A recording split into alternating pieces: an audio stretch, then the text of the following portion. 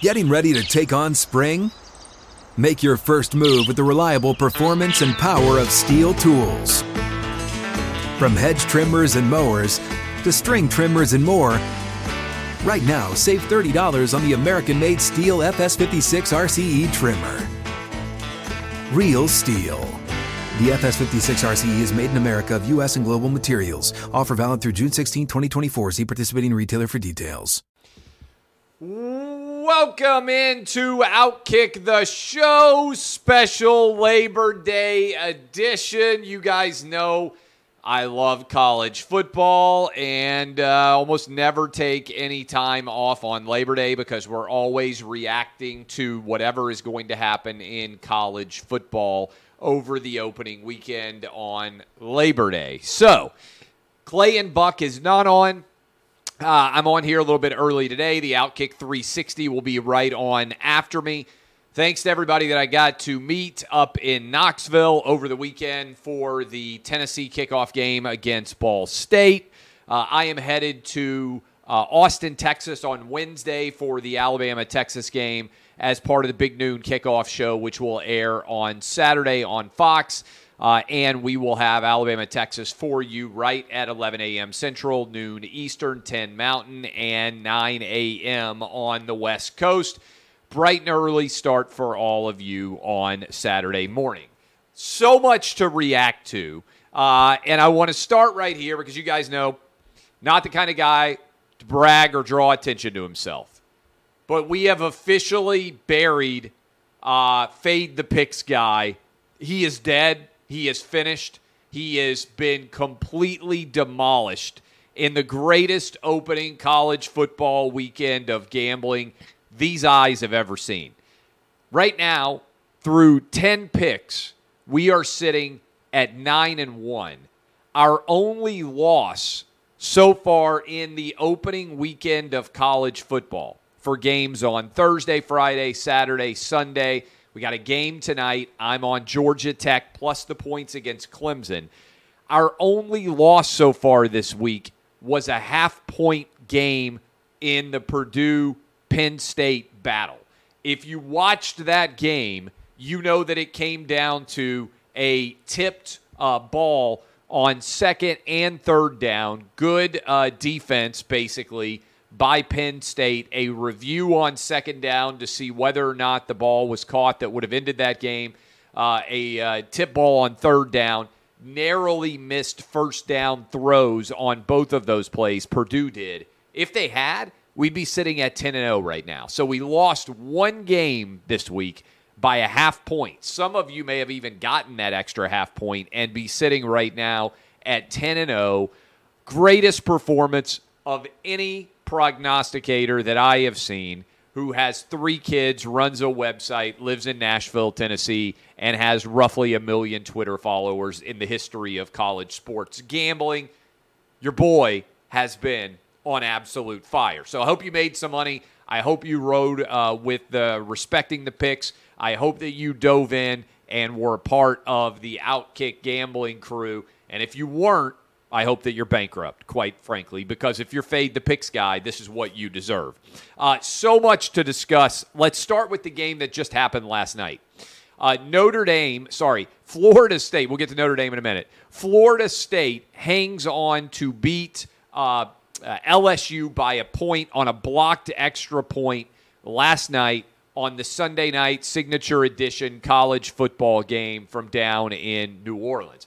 Brian Kelly and his fake Southern accent lose their opener against Florida State. And I got to be honest with you. Big win for Mike Norvell. Big loss for Brian Kelly, whose team did not look very good at all. But late in this game, it's as if no one wants to talk about it. It feels like the officials totally bungled that final review. If you were watching, LSU gets a first down. Tight end is trying to get out of bounds, doesn't quite, lands inbounds with around 2 seconds left. They review it for what seems like forever. After initially saying that he went out of bounds, they come back and say that he stayed in bounds.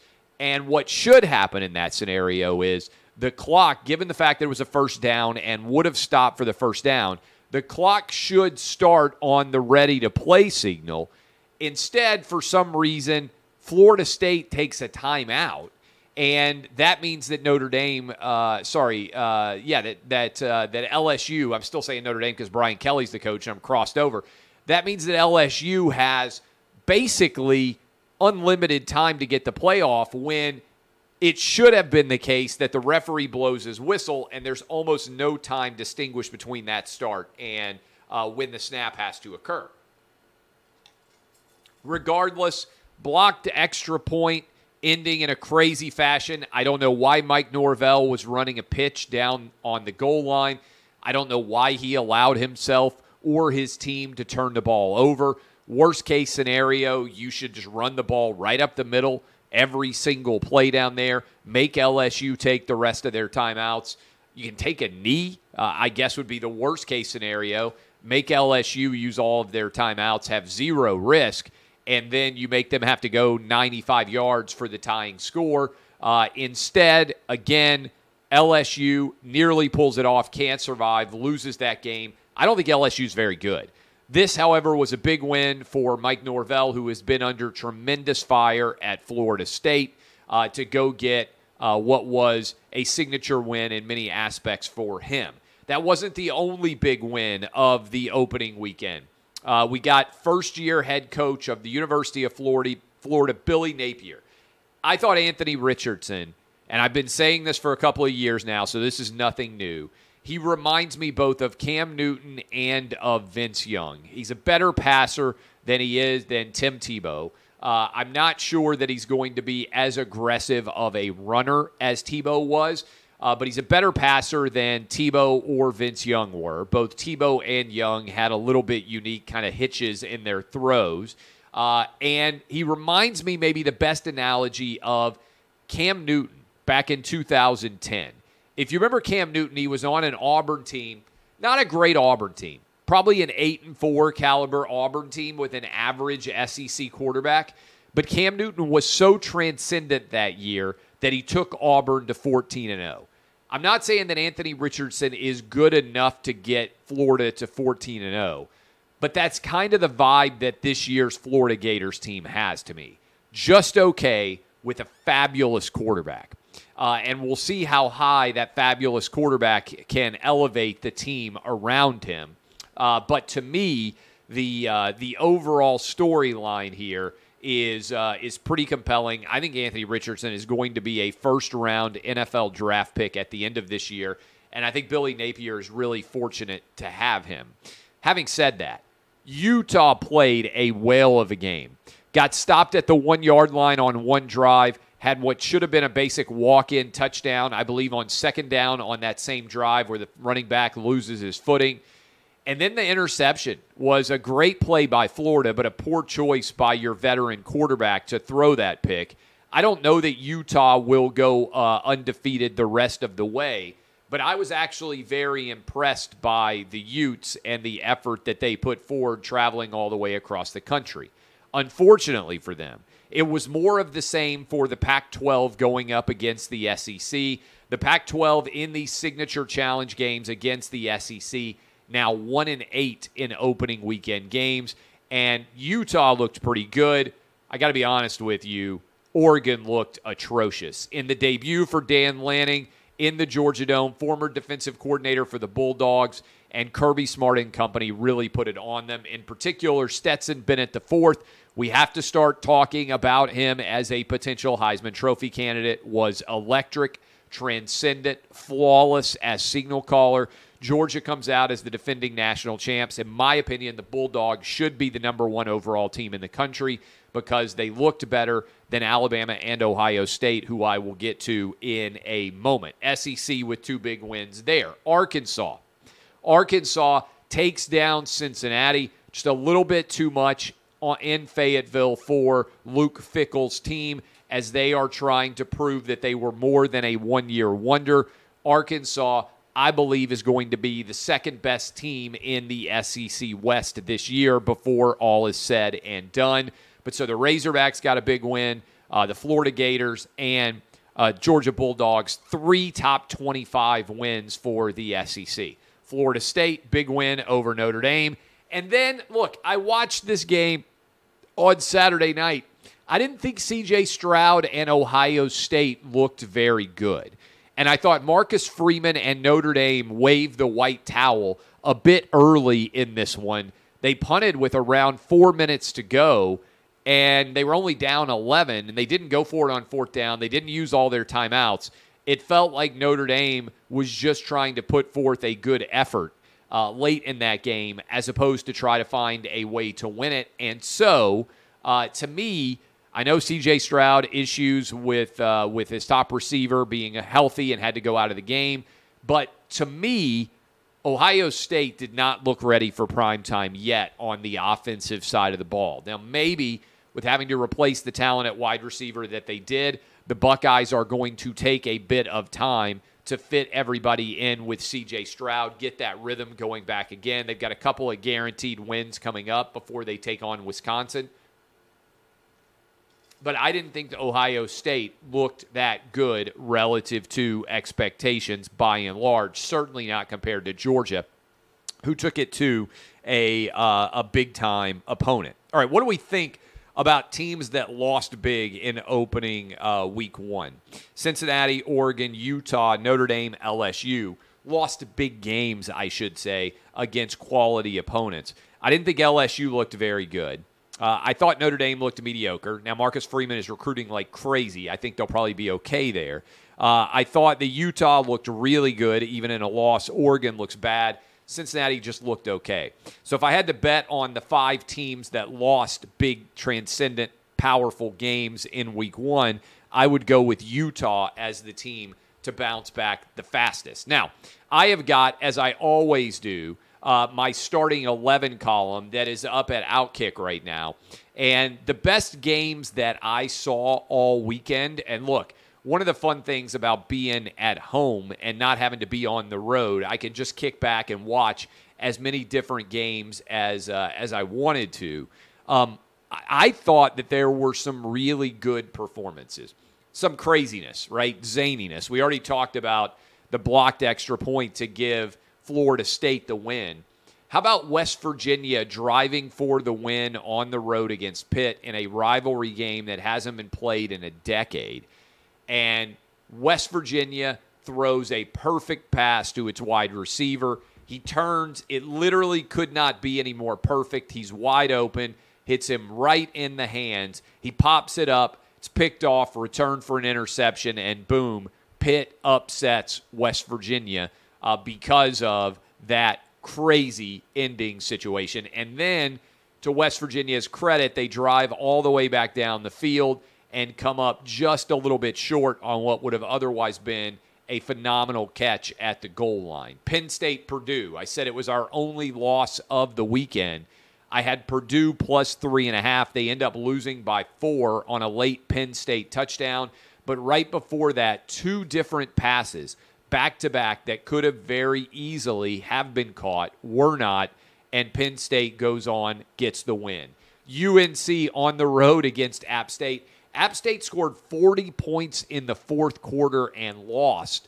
2 two-point conversion play fails, including one wide open. I don't know how the quarterback missed it. The other one stopped just short of the goal. And then NC State, ECU.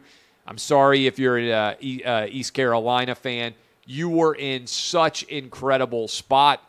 Make an extra point or make a field goal. Kicker misses both. Both of those games stood out. Can't also overlook Iowa won 7-3. 7-3 with 2 safeties and a field goal to get to 7 points. That is brutal to watch, but I guess it's better than a loss. Iowa wins to get to 7-3. Hey, Clay Travis here. We'll be right back. But first, here's a word. Getting ready to take on spring? Make your first move with the reliable performance and power of Steel battery tools. From hedge trimmers and mowers to string trimmers and more, right now you can save $50 on select battery tool sets. Real Steel. Offer valid on select AK system sets through June 16, 2024. See participating retailer for details. I get to watch morning college football shows rarely because I'm on Big Noon Kickoff. I'll be on the road. Hope some of you guys will be there for Alabama, Texas. Should be a monumental party in Austin. I'll get there Wednesday night. I'm doing the radio show with Buck Sexton on Thursday and Friday. So the reason why I bring this up is I went to a game on Thursday. I was able to just chill at home and watch the pregame shows. I watched Game Day, which I usually am not able to do, and I also watched the SEC Nation show. Usually I'm on Big Noon Kickoff with Fox, or I've been on the road for so many years for college football that I'm at games, whatnot. I started doing college football for Fox all the way back in 2013. So, I mean, this is a long time now that I've been fortunate enough to get to do college football pregame shows. So, I bring this up for that reason. Jack Harlow, who is a rapper, was the worst guest that I've ever seen Game Day have. And it was awful, atrocious television. And I got to be honest with you guys, Kirk Herbstreit now is like Michael Jordan in the NBA playoffs who suddenly has a high school team surrounding him. Game Day has fallen apart. And you kind of get the sense that they know they've fallen apart because going and getting Jack Harlow as a rapper was incredibly aggressive and out of the box and ridiculous thinking from ESPN because they had a huge game, Notre Dame and Ohio State, and the Ohio State Buckeyes were celebrating the 20th year anniversary, and I can't believe it's been 20 years since Ohio State won the 2002 national championship. Now, if you remember that 2002 national championship, came down to what I think was a questionable pass interference call in the end zone. I think Miami should have ended up winning that game, but Ohio State was the champs. You could have put any number of former players on. You could have put on Jim Tressel as your guest picker. There was any number of directions they could have gone. Instead, they got Jack Harlow, who knows absolutely nothing, it appears, about college football and seemed to have no interest whatsoever in learning a little bit to be able to make the guest picks. On top of that, Lee Corso is a legend. He's 87 years old. You're not helping Lee Corso by putting him next to a 20-something-year-old rapper who knows nothing about college football. Lee Corso said, "Not so fast, my friend," which is one of his trademarks, in response to Jack Harlow picking Cincinnati to beat Arkansas because he used to know a girl in Cincinnati. Lee Corso follows it up with "Not so fast, my friend."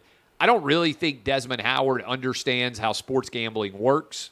He has never been very good in the picks column at all. And then you've got Herbstreit sitting there trying to rescue this entire dumpster fire of a segment inside of what has increasingly become a messy and not very fun or exuberant or well-produced or well-done show of ESPN Game Day. In contrast, I was actually watching SEC Nation as well. They were at Fayetteville. Their guest picker was a drunk John Daly, who was fabulous on the show. Laura Rutledge is the host of SEC Nation. They've got a bevy of talent surrounding her. I don't need to name all of them. Tim Tebow, Marty Smith, McGee. You've got Feinbaum. They've got a really good collection of talent on that show that they bring to bear every single weekend. I got to be honest with you, and I wrote this. If you had to pick talent in college football right now, and you were ESPN and you looked at Game Day and you looked at SEC Nation, I think that Herbstreit would be the first overall draft pick for ESPN talent. Look, I'm pulling my own show out of the mix. I think the Big Noon has become a fantastic show. I'm a very small part of it.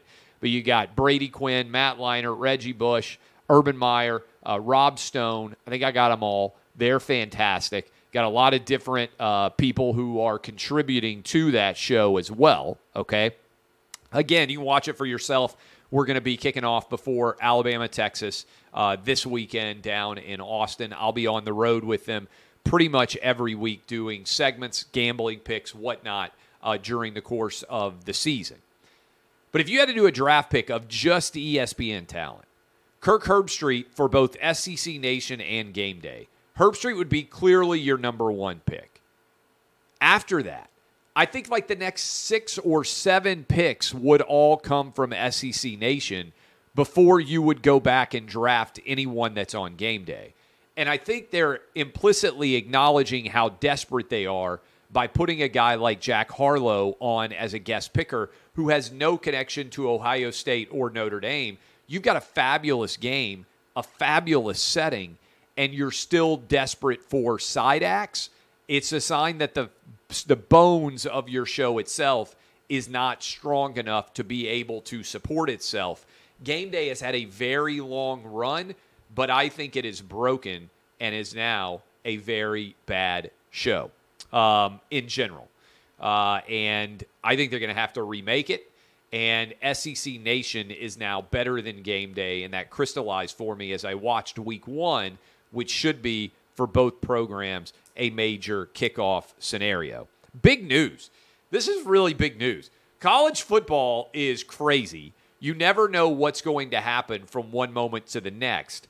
But on Friday, going into a holiday weekend, suddenly the college football playoff announced, oh yeah, by the way, we're also going to a 12-team college football playoff. We don't know exactly what year it will start.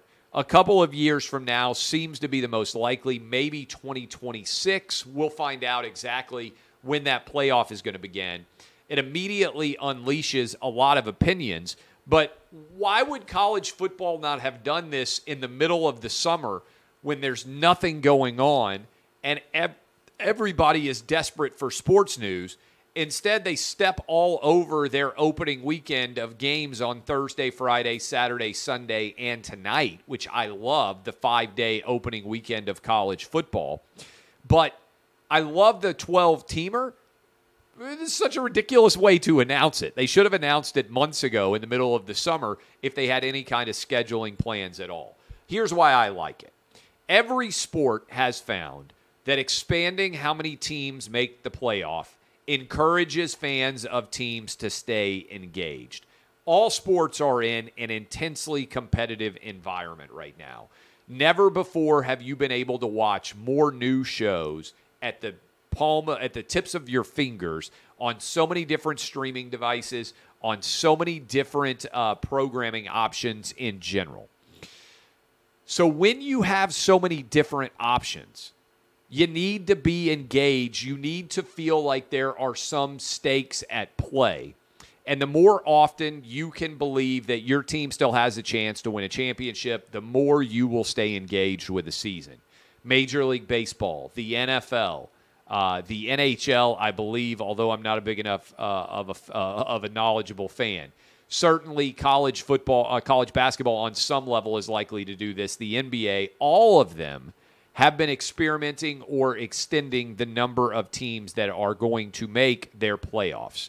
I think going to 12 is a great idea because for many programs, by the time you get to the midway point of the season, by the time you get to halfway through October, if your team is sitting at 4-2 in October, as often is the case for many teams, you could still finish 10-2, but you have almost no chance to make the college football playoff with 2 losses, by and large, when there's only 4 teams out there. When you get to mid-October, if there are 12 teams making the playoff, everybody in the top 25 feels like their team can make the playoff. And even probably 10 or 15 teams outside of the top 25 feel like they can make the playoff. And so I believe this is going to be a boon for the overall landscape of college football. Top 4 teams will get byes, so there still will be a substantial incentive to be able to avoid that opening round game. The opening round games will be played in college stadiums, which will be fantastic, at the higher seeded team. So 5 will host 12, 6 will host 11. You'll have 7 hosting 8, right? Am I going to fall apart here? 4, 5, 6. 6 will host 11. And 7 will host 8. I think I got that right. If I messed that up, the 4 teams outside of the top 4, so 5, 6, 7, and 8, 8 will all host home games, right? So you'll end up with a real advantage that is being put into play there. I don't think it will devalue the regular season because I don't think people are going to not care whether their team beats a rival. Yes, there may be a repeat, but that's not guaranteed, and it won't happen that often. And beating your rival will still be a huge deal. So I think this is the right side of the equation for college football to be on. I am a big proponent of the 12-team playoff. I asked you out there to vote in my poll. Were you in favor of a 12-team playoff? 76% of you said that you were. Let me look at those most recent numbers. Tens of thousands of you voted in that poll, and I want to make sure that that I get these numbers right. But tons of you were in favor of the college football playoff. Obviously, I tweeted a lot during the course of the games on Saturday, so I got to scroll all the way down, and it seems quite clear that there is a substantial demand out there. 26,000 of you voted, and 76% of you agree with 12 in the college football playoff as opposed to 4 with only 24% of the support. All right. I love all of you. DBAP unless you need to SBAP. I'll be live tomorrow with Clay and Buck. I'll be on Fox News here shortly with Martha McCollum here in about 30 minutes or so. I'll be on Fox News every Saturday morning setting the table. Additionally, for Big Noon Kickoff on Fox and Friends, which should be an awful lot of fun as well. So I'm going to have a whirlwind of a fall. I will be at Texas, Alabama this weekend. Next weekend, I will be at Penn State, Auburn. Weekend after that, I will be at Florida, Tennessee. And then we will pause and kind of check and see exactly how the landscape looks for picking places in October and November. All right. I love all of you. Thank you for spending some time with me here on Labor Day. Appreciate all your support for Outkick. August was the greatest month audience-wise for Outkick. September is going to be even bigger. You can go read the starting 11. You can also go read my House of the Dragon review, which also went up last night. And like I said, I'll be on Fox News here shortly. This has been Outkick the Show, Labor Day edition.